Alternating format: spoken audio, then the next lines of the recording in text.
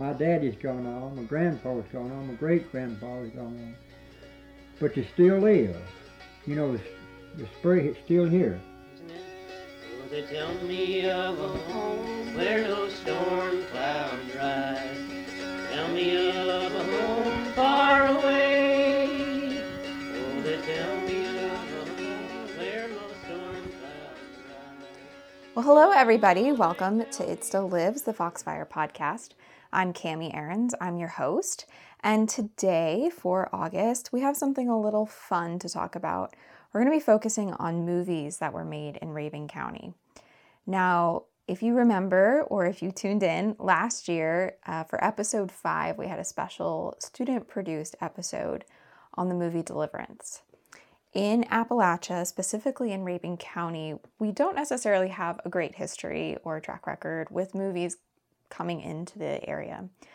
Deliverance obviously has its contentions, and I won't go too much into Deliverance today since we've already covered it in one episode. But a lot of times, the area has been misrepresented by the film industry. What's really interesting is now, as Georgia explodes in terms of the film industry and is starting to rival Hollywood, honestly, we've seen more and more production companies coming into Northeast Georgia. I feel like you can't watch a Hallmark Christmas film anymore without recognizing one of the locations from this region. In the two and a half years that I've lived in Georgia, I've had the opportunity actually to participate in 2 movies. There have been more than just those 2 that have come into the area, though. So we are seeing more and more film industries starting to recognize the beauty and the uniqueness of the locations in the mountains. Georgia has become incredibly popular among film companies because of tax breaks, permits, and other legalities in California have simply become ridiculously expensive. But the tax breaks in Georgia have not only allowed big production companies to come in, but a lot of smaller production independent films have been able to really take advantage of those tax breaks as well. At Foxfire alone, we've had, I know, at least 2 indie films that have come and used the location. And we've been scouted by other films as well. And some of those companies have come from Georgia, but some of them have come down from North Carolina as well. So it really is becoming a hub of movie activity. What was interesting in the 2 film sets that I was on as an extra, it was really cool to see how everybody operated on a film set. But as an affiliate of a heritage and history organization, it was interesting to see how these people who came from places like California, New York, other big cities who came up to our little mountain town, how they reacted and treated the area. The 2 things that really stood out to me the most and still kind of have me thinking about them is, first of all, every large film set is catered and they bring in special catering teams. And what was interesting is they had this incredibly large amount of food left over, and we're not talking like fried chicken, but, steak and salads, fruits, veggies, nutritious food. And at the end of the day, they had to throw everything away. They didn't keep any of the food, which, for me is hard in general to throw food away, but even harder up here because about 50%, I believe, of public school children are on free or reduced lunches. We have a free lunch program that operates through the summer so that kids can get regular meals throughout the summer. And where we were at with the catering hall was right next to one of these free lunch spots. And I approached the caterers as they were throwing this food away because I was just in shock, and I asked them, I was like, why are you throwing all this food away? And they said that they had no way to keep it. I simply said, you're in an impoverished area where food insecurity is very present in most homes, and we're right next to a food pickup area. Is there any way that you could coordinate with them to maybe donate this food? And unfortunately, he just said that his hands were tied, which broke my heart a little bit, but really was eye-opening, especially because we were on a set that was touting this sense of environmentalism. So everything was compostable or recyclable. They weren't allowing disposable plastic water bottles on set because they were bad for the environment. And yet we can't find a way to donate these high quality foods to people in need.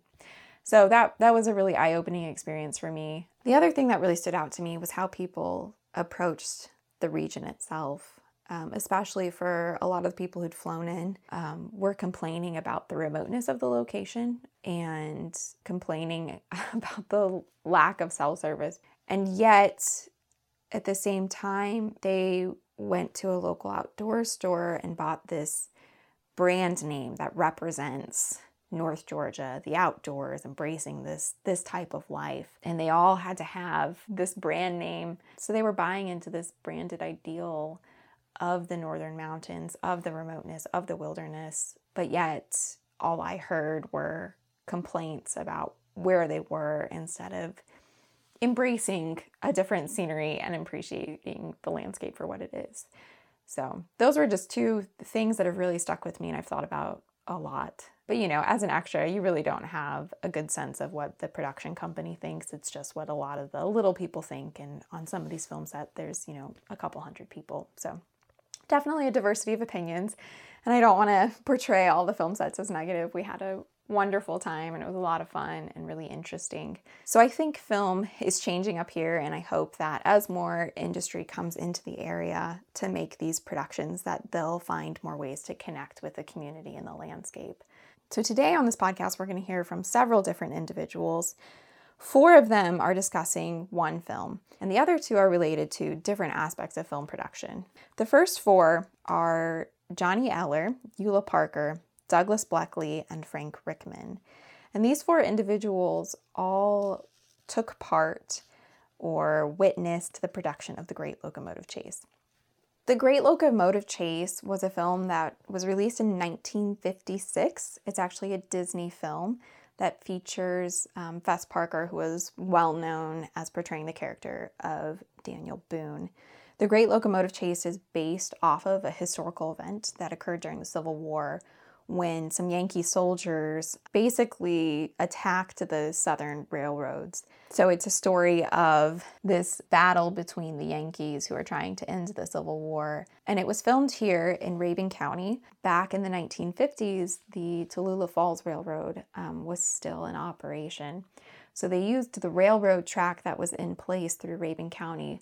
Walt Disney actually brought in historic rail cars. One thing I know about Walt Disney from having friends who are huge Disney fans is that Walt Disney really liked trains, and so he actually collected a lot of historic trains. So he brought in these antique rail cars, and you'll hear from Frank Rickman how they managed to handle these cars without damaging them and film them. The Tallulah Falls Railroad, I'll hopefully try to find some pictures if you've ever seen pictures of it, had these remarkable wooden trusses that would be frightening probably to most of us today. And Douglas Bleckley, who played a minor character in the film, talks about the fear that he felt going over some of these trusses. Another interesting thing about Doug Bleckley is, even as a slightly minor character, he was featured on The Mouseketeers. They actually flew him out to California for filming and then later again for a premiere. So pretty cool story from them, and it's interesting to hear about local perspectives of Walt Disney. They all speak really positively of the film crew that came here, and they also highlight how important the jobs that the film industry provided were. This holds true today. The film industry does provide a lot of income for people in the region, so it definitely does have benefits for the county specifically. Well, can you tell me what you remember when they was making the movie? Yeah, they had the depot was still out where Keller's Frontier is when they had was making that movie, Walt Disney. And they told me just to stand there and be an onlooker right in front of the depot when the train come in. Just watch people get on and off the train when it comes in.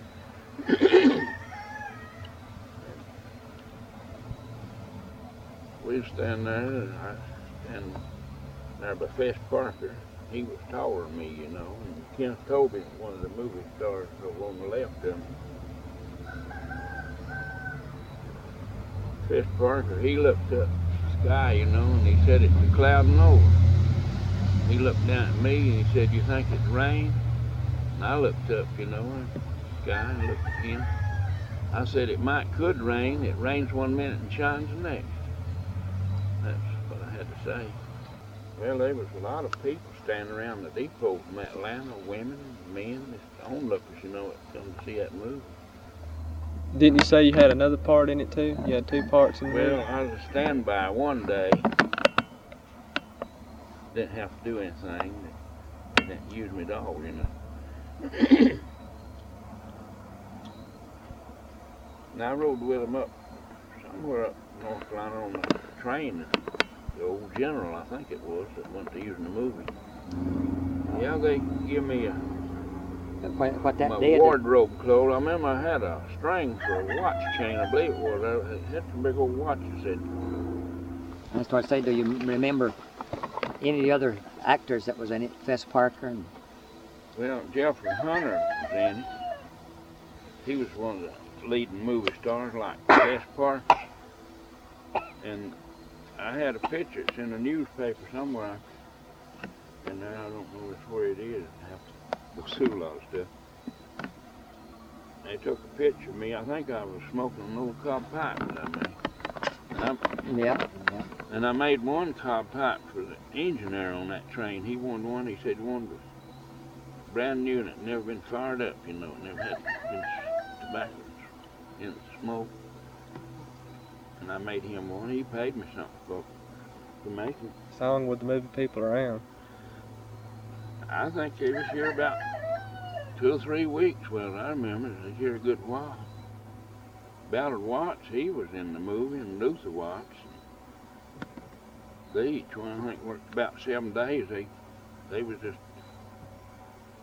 standbys, you know, in case they need them in the movie. They never did have to be in the movie. They didn't put them in. I think they got $10 a day as standbys. Do you remember watching them when they made that movie? Oh, Lord, I went every day. My husband played him, What was his name? Bob Parker. Was I got his picture sitting up in on it. Yeah, he come down up in they had the movie, had a bunch that come right across that hill right above Dillard. Down through there, way up high, the train did. And up there, Bob was leading the army. He had on a Confederate suit. And he was leading the army, but he was after Fess Parker, trying to catch him. And they come on up there, right up there about where the road turned off into that fellow's fish pond or somewhere, long down further than that. Bob Langston said he caught the movie star. They went down through there, and that horse was, he just young then. And boy, he would run. And Bob said he jumped that whole little old streetcar they used to have, the railroad track. He went across that, run around out there on the hill, and Fess Parker stopped, you know, and he caught our man that was running from. He was after him. And all them, Lord, I seen all of them. But you know that movie when it come out and showed on the house. Now, if you can find it, it's somewhere or another. Somebody's got it stuck back somewhere or another. It's a picture made of all these places of Rayburn County. And the last time I heard of it is here in town. They kept passing it around. It was still new when the rubber mill come in here because they added on to it. It's on the tail end of it. And me and Bob was riding, the horses riding that lane out there. Both of us were riding in the lane that was beautiful then. The pine trees. Mm-hmm. And we was riding in that. That's in that movie. Is it? But this is a great locomotive chase that they made. And they made it out here in town. They didn't know anybody's name, but they did have it sewed up on the streets, you know, the street numbers and things. And we give $300 to have that thing made. Did you ever get to talk to Fess Parker? Huh? Did you ever get to talk to Fess Parker? Did you ever talk to him? Oh, yeah. You did? When I went to town to see him, this is what he said to me the first time he seen me. When I went to town, Fess come in this way and drove by, come from Blue Ridge somewhere. They was on a truck, and they went on into town. And then when I got to go to town, you know, they used to have that old jailhouse on the street. You can't remember that, I don't guess. And they'd put you, the women, if you didn't wear your apron or wear a bonnet or something to town, they'd catch you and put you in jail. And then somebody had come on you out and pay, you know. That's where they made their money. And put you in that, it was a log jail they had out there on the street. Oh, we used to have real times. Now it's just gone to nothing. There ain't nothing to go with. Foxfire's trying to keep it things alive, but it's not what it used to be. That old boy done what he done. Yeah, my name is Douglas Blackton. I was born in Rabun County, May 3rd, 1942. I was in the Great Locomotive Chase, which was filmed in Rabun County in 1955 and 56. 56, I went to California and finished filming the movie in Disney Studio. The story was a true Civil War story, which took place in the South during the Civil War. It was up Tennessee, wasn't it? Yeah, it was from Atlanta to Chattanooga, Tennessee, was where all of this took place during March or during the war. And it was filmed on the old TF Tallulah Falls Railroad, which was about as good a thing as they could get as close to that back then on the railroad system. Because it had the old engine that ran, steam engine that ran from Clayton or Cornelia to Franklin, North Carolina. It was filmed, most of it was filmed from Tallulah Falls back into Franklin, and most of it was the scenes were in North Carolina. Where the fighting and all the horseback riding and stuff was done. When I was, when they were here scouting for people to be in it, I was working in a little cafe called the Pickwick there in town. And I was 11-year-old at the time.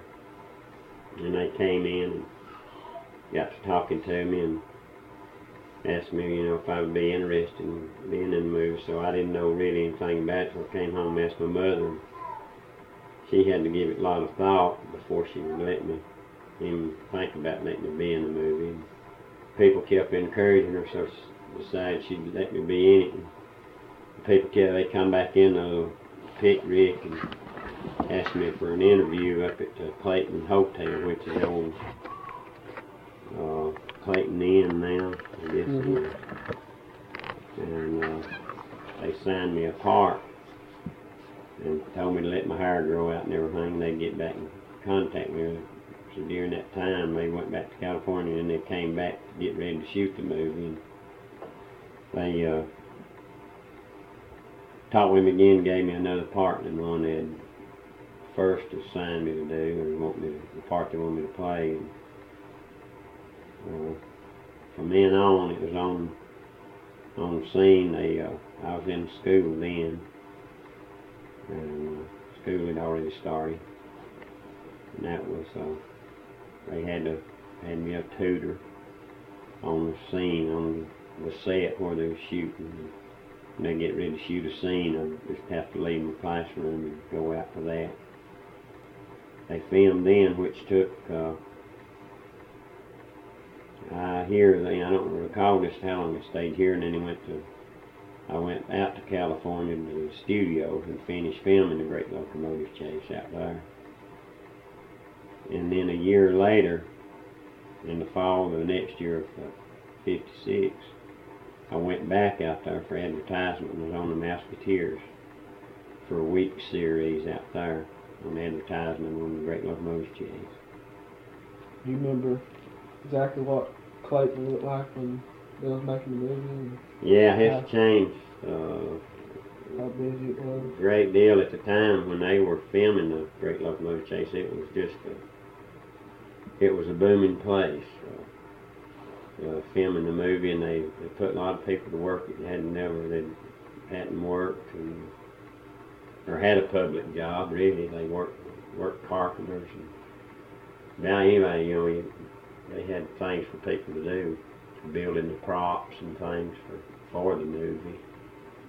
And I'd say at that time that was the most money that was ever in Raven County that was brought in here by that movie. And then there wasn't any textile plants here. The only thing that was here then was a shirt factory, and that worked on, most people that worked there was women. And they were just a lot of work. There's a lot of money involved. They wasn't a tight bunch of people. They really spent the money and paid people good wages. Could you tell me again what your character's name was? The one you played? The one I played was Henry Haney, and I was a fireman on the Texan. And I only had a few lines to say. One was talking to Slim Pickens, and he played the part of Mr. Bracken as an engineer on the train. And it was, "Here's your coffee, Mr. Bracken."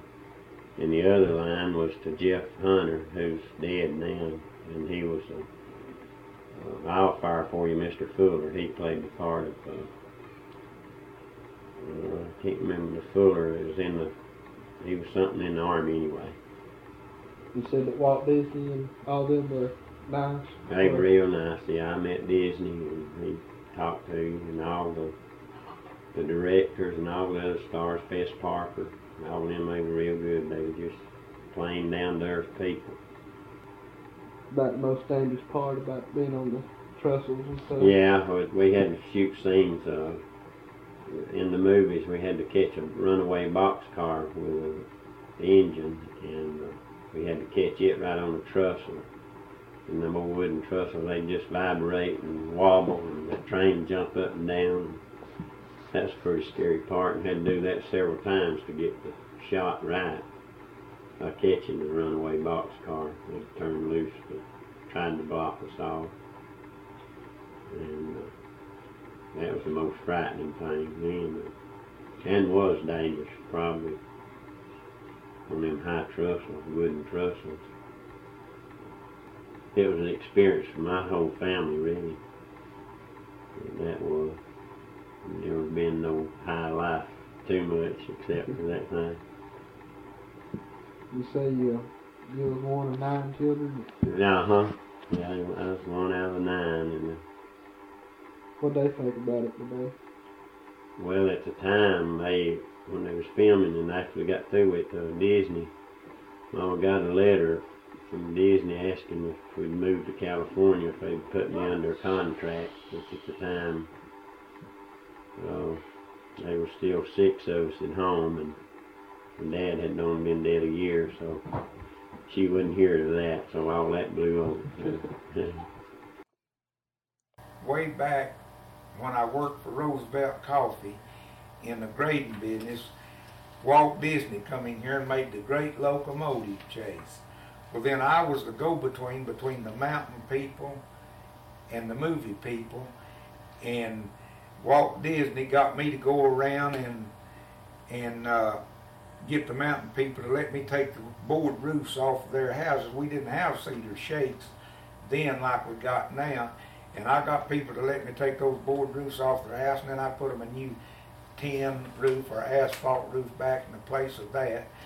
Well, then Walt Disney got to watching me work around there, and finally, when the trains come to bring the truck, when the little TF Railroad was still in here then, and when it come to bring the locomotives in from California, they had loaded them in California on railroad cars, but they'd had to lay railroad track up on them flat cars because the locomotives was so heavy they'd have pushed through the floor, and they laid a railroad track up on top of the car till they wouldn't push through the floor.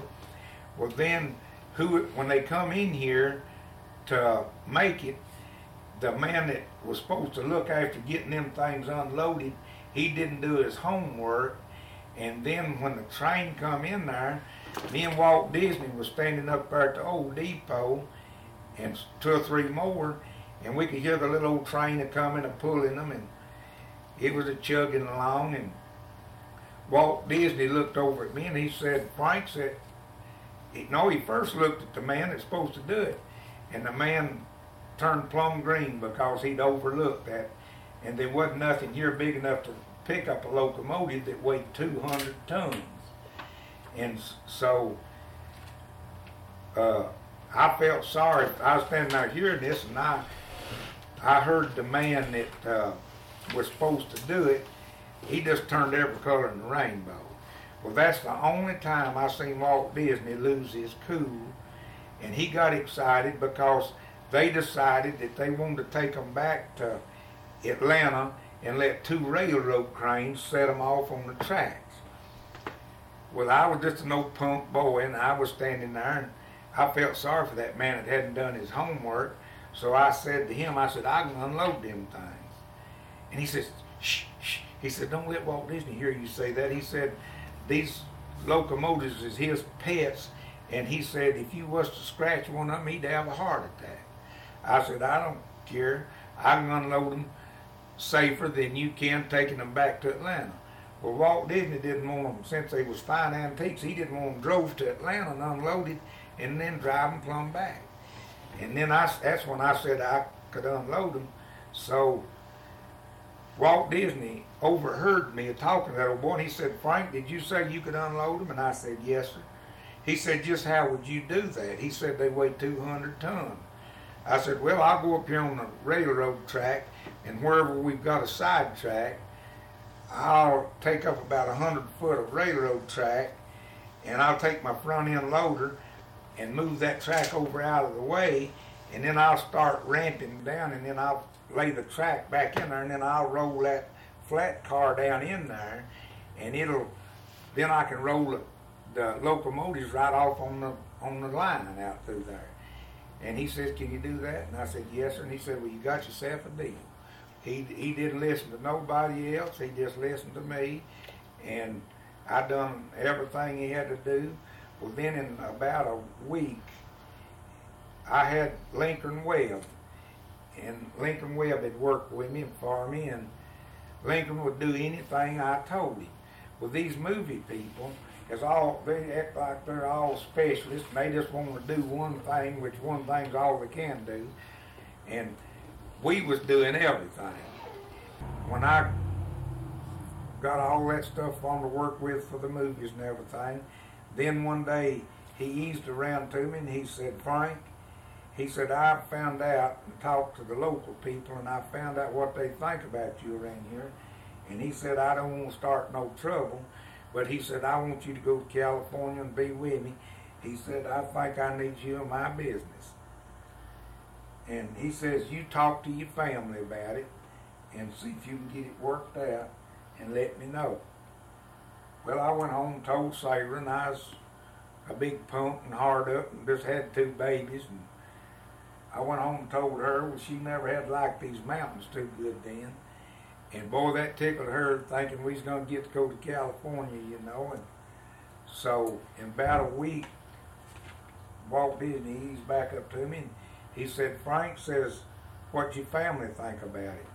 I said, well, everybody liked it but my daddy, and he didn't like it. But I said, I think I'll do it. Well, Walt Disney says, now, Frank, I'm going to tell you right now, I know enough about you, and I've done watched you work. And he said, I know what you'd be worth to me. And he said, I'll give you X number of dollars for 40 hours, and all over 40 hours, I'm going to pay you time and a half. And the amount that it amounted to, me being born up here in these mountains, I didn't know nothing about big money. And I was the highest paid construction man there was, and that's $1.25 an hour. And when he offered me that big money, I thought he was a crook and just trying to get me to go to California. So I looked at him in my mind. I didn't say nothing to him, but I said, to myself, the President of the United States don't make that kind of money. And if you think you're going to get me and my wife young in California and us no damn way home, you got another thing coming, partner. And so I wouldn't have nothing to do with him. I dodged him. I dodged him from being home for a long time. Then finally he said that he wanted me to go, but I told him I believe I wouldn't go. I'd stay around here, and then I just stayed around here and done what come my way.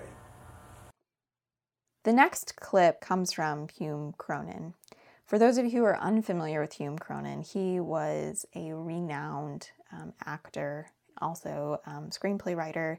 He was married to Jessica Tandy, who was a remarkable actress. She debuted the role of Blanche in A Streetcar Named Desire on Broadway.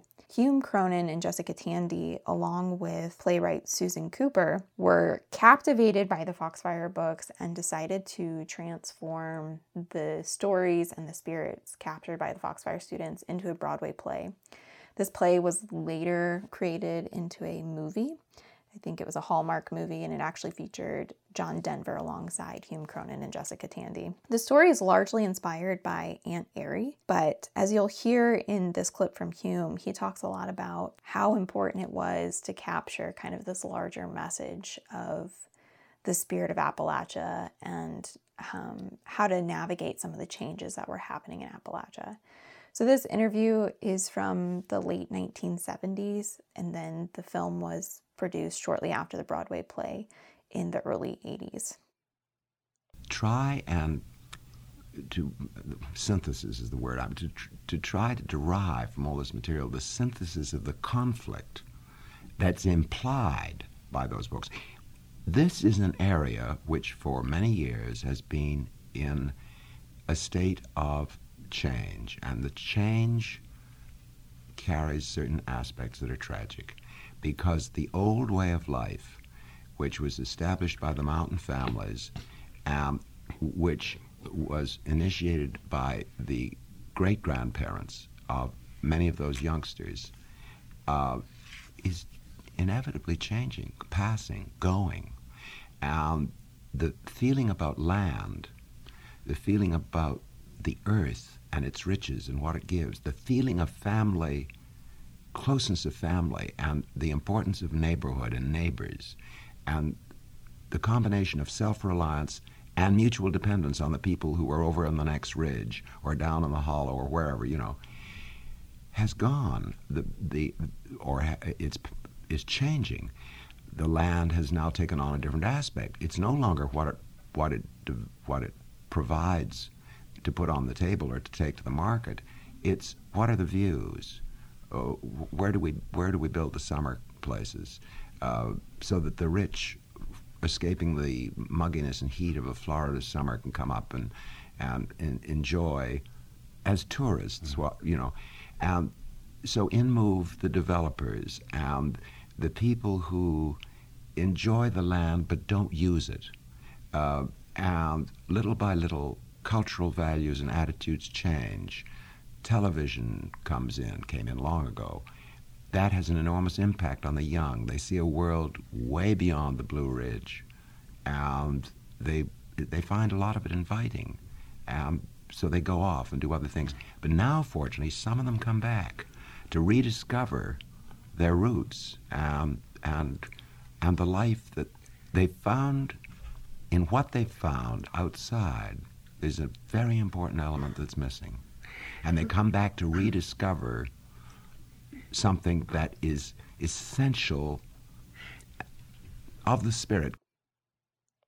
This last clip comes from Joey Penland. This interview was conducted last year by Foxfire Fellows for the magazine publication. So you can read his interview more in depth in the magazine if you're interested. But Joey's interview features a different aspect of movie production. Joey works with props. He actually creates props. He works part-time at an antique appliance shop in town, restoring old antique appliances. He was a huge help in getting our wood stove back to working order. He does remarkable work, and several of the appliances that he's worked on were actually featured in films like Julie and Julia and the fourth Indiana Jones, as much as we dislike that movie. But he also has started creating props on his own, and so he does a lot of different type of work for game companies and stage productions and theater productions. So we're going to hear from Joey a little bit more about the prop side of movie making.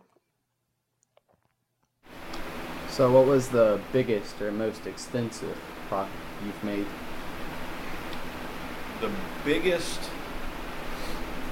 size-wise, is probably be either my personal gaming table or the refrigerator that we did for the fourth Indiana Jones film. Oh, you did? The one he's in the city in the desert, and he doesn't realize that it's a test city for a nuclear explosion, and he runs and he gets in this refrigerator and fastens himself in and blasts him across the desert, and he survives. So that's probably the biggest size-wise that I've done. Probably the most expensive one I've done too would be that refrigerator. With props, you got to know every material, and if you don't know the material, you got to learn the material. So you've got to walk through them. What exactly do you want? And then you estimate your time and materials into that. And go from there, because they know what they want. He knew he wanted this piece, but that doesn't really tell you a whole lot of like, what do you really want? If someone says, I want a suit of armor, okay, do you want a display suit of armor? Do you want a suit of armor you can wear? Who's it going on? Is it black? Is it shiny?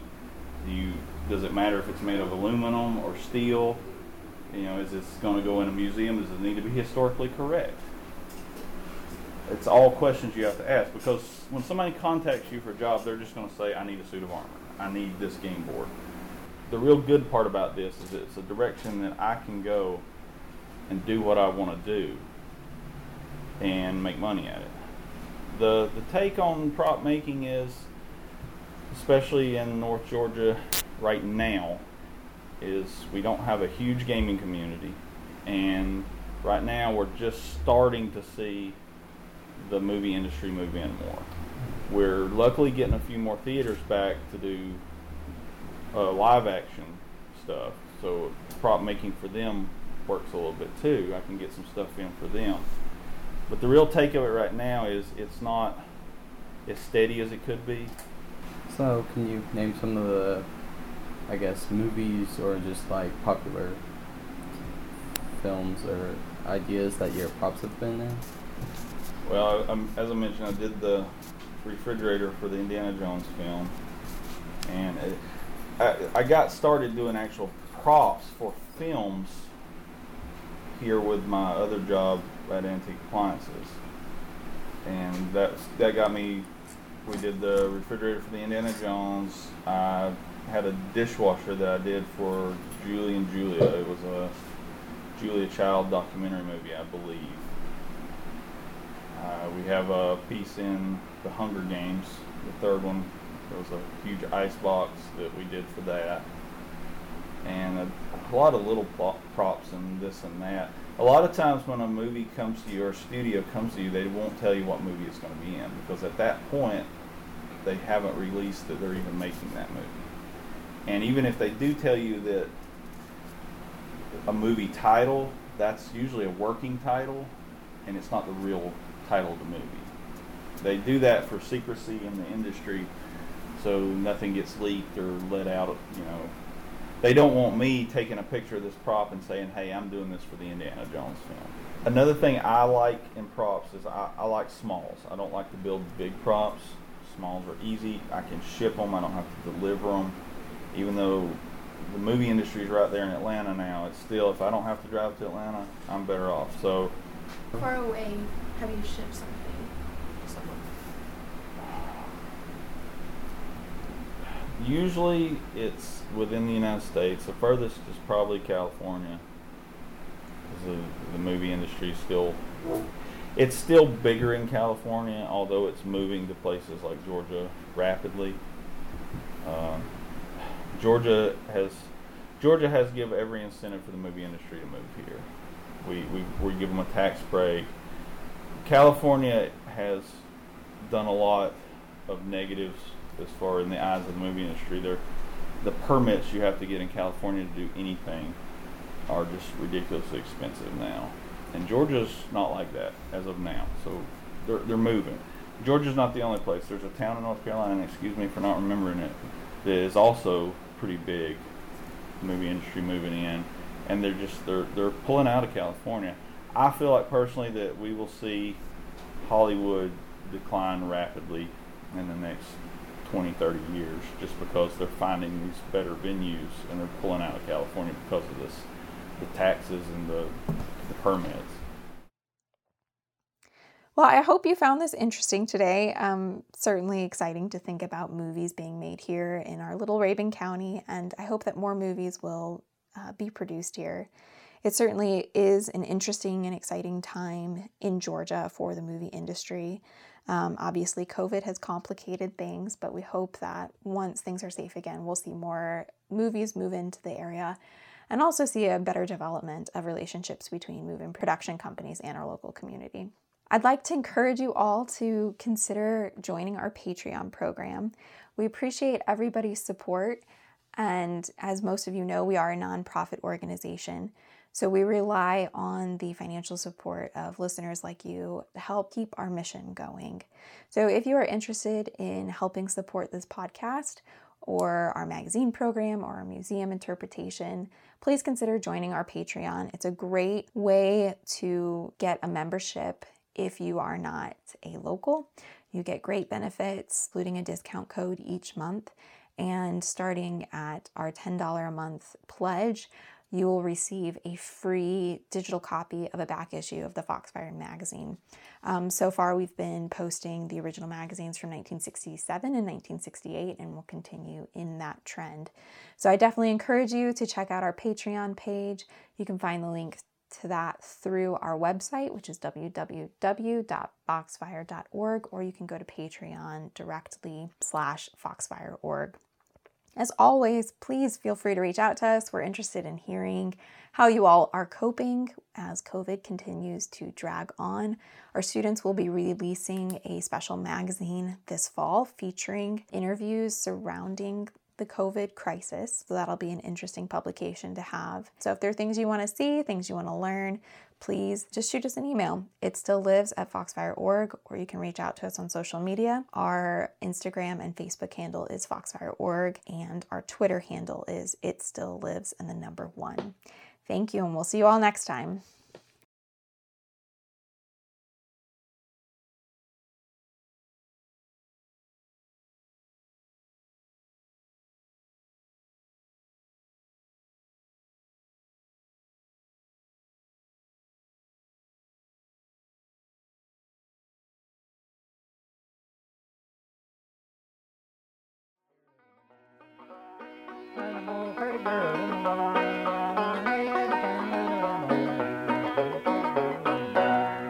If you don't like that, you can throw it away. I like it.